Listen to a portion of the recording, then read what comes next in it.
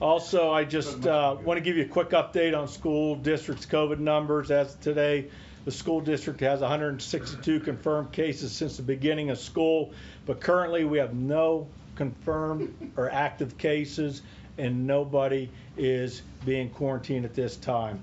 Hopefully the worst is behind us and we can concentrate on the end of another successful school year.